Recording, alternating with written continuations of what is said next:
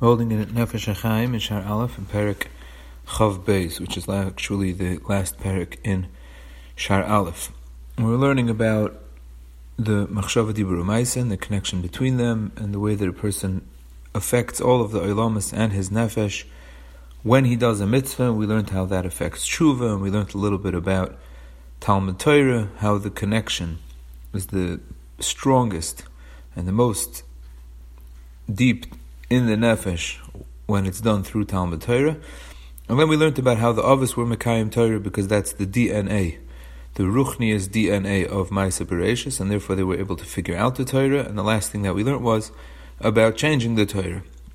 And the fact that once the Torah was given, it was defined that these are the parameters of how one can bring Kedusha into the world, and no one can change it afterwards, except for a Navi under certain circumstances. And he mentioned Divrei Chazal and Takonos D'Rabbanan.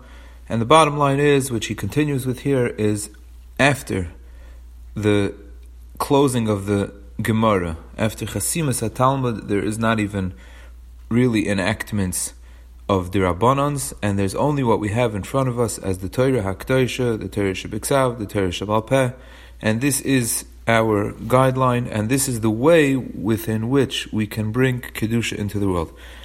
And the Nefesh HaChaim really sums up the whole Shaar Aleph in the last few words of the Perek.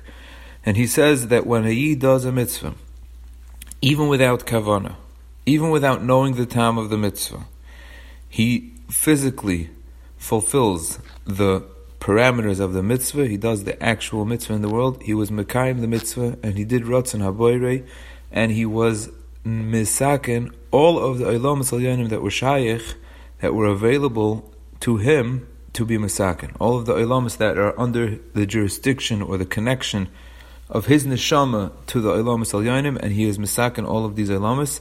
V'yitein oiz le'lekim yizbarach shemoy, and he gives strength to Elokim. He gives strength to Hashem, like he started, because every neshama is a tzelem Elokim, a shadow of Hashem, a piece of Hashem. And in what way are we similar to Hashem? In what way are we b'dmus, b'tzelem, in the form, in the shadow, in the image of Hashem? In the way that just like Hashem, in his name of Elokim, is Baal HaKoiches Kulam, he's the master of all koiches. He is the one who runs and fuels and gives life to everything.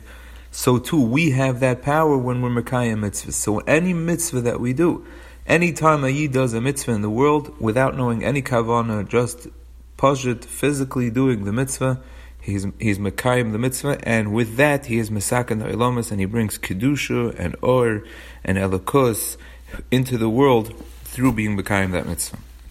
Then the Nefesh HaChaim adds that if someone is Zoyche to know the Soides HaTorah, and he's someone who is Zoyche to understand and know these teachings that the Zohar HaKadosh taught us, and after him that the Arizal taught certain kavanas.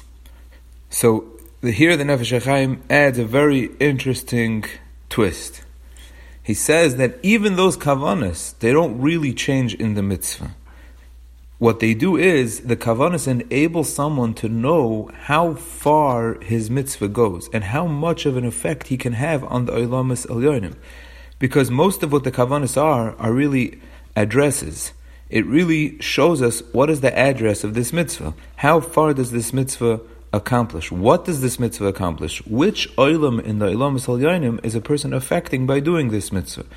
So Nefesh HaChaim says that the point of knowing this is to add taharas halev, is to add a purity of heart, and to add a sense of yiras shamayim, and a sense of importance, and a sense of ernstkeit to the mitzvah that you're doing. If you know how valuable the mitzvah is, and how potent and strong and powerful this mitzvah is, because it could affect certain olamas alyanim in a certain way, that brings to taharas halev, it brings to a hava, it brings to a love of Hashem, it brings to a fear of Hashem, and then the mitzvah is on a higher level. Why? Because it was done with a hava and yira and a seriousness and a tahara. But really the reason why the mitzvah is better is not because the person who was doing it had a kavanah. It's because the kavanah brought him to a higher state of a hava of a yira. Now this seems to me to be a point of dissension between the Nefesh HaChaim and other Mekubalim. I believe that the other Mekubalim, especially the Svaradish Mekubalim, they would say that a mitzvah that's done with kavana is a different mitzvah than a mitzvah that was done without kavana. Now, the Nefesh HaChaim is not differentiating between kavana, regular kavana. Of course, a mitzvah done with kavana is better. Everyone holds that it's better than without kavana. We mean specifically the kavanas of the Arizal. That the Nefesh HaChaim is saying that the kavanas of Arizal make the mitzvah better because they add ahava v'yira and kedusha to the person who's doing it. He is in a better state of being. Therefore, the mitzvah has more power. And I believe that other Mekubalim hold that the kavanas ha-mitzvah of the Arizal adds to the mitzvah in and of itself. Either way, be that as it may, a person should understand and know that anytime he does a mitzvah, even with the simplest of kavanas, that I'm doing this mitzvah because this is what Hashem commanded me, he has the power, the koyach of tzelem elikim, the power of being in the form and the image of elikim, which is the Baal HaKoyches Kulam, which makes the person a Baal HaKoyches Kulam, the master of all the koyches in the world. Well, not all, but at least the ones that are connected to his neshama, and he has the power to bring kedusha and or into the world.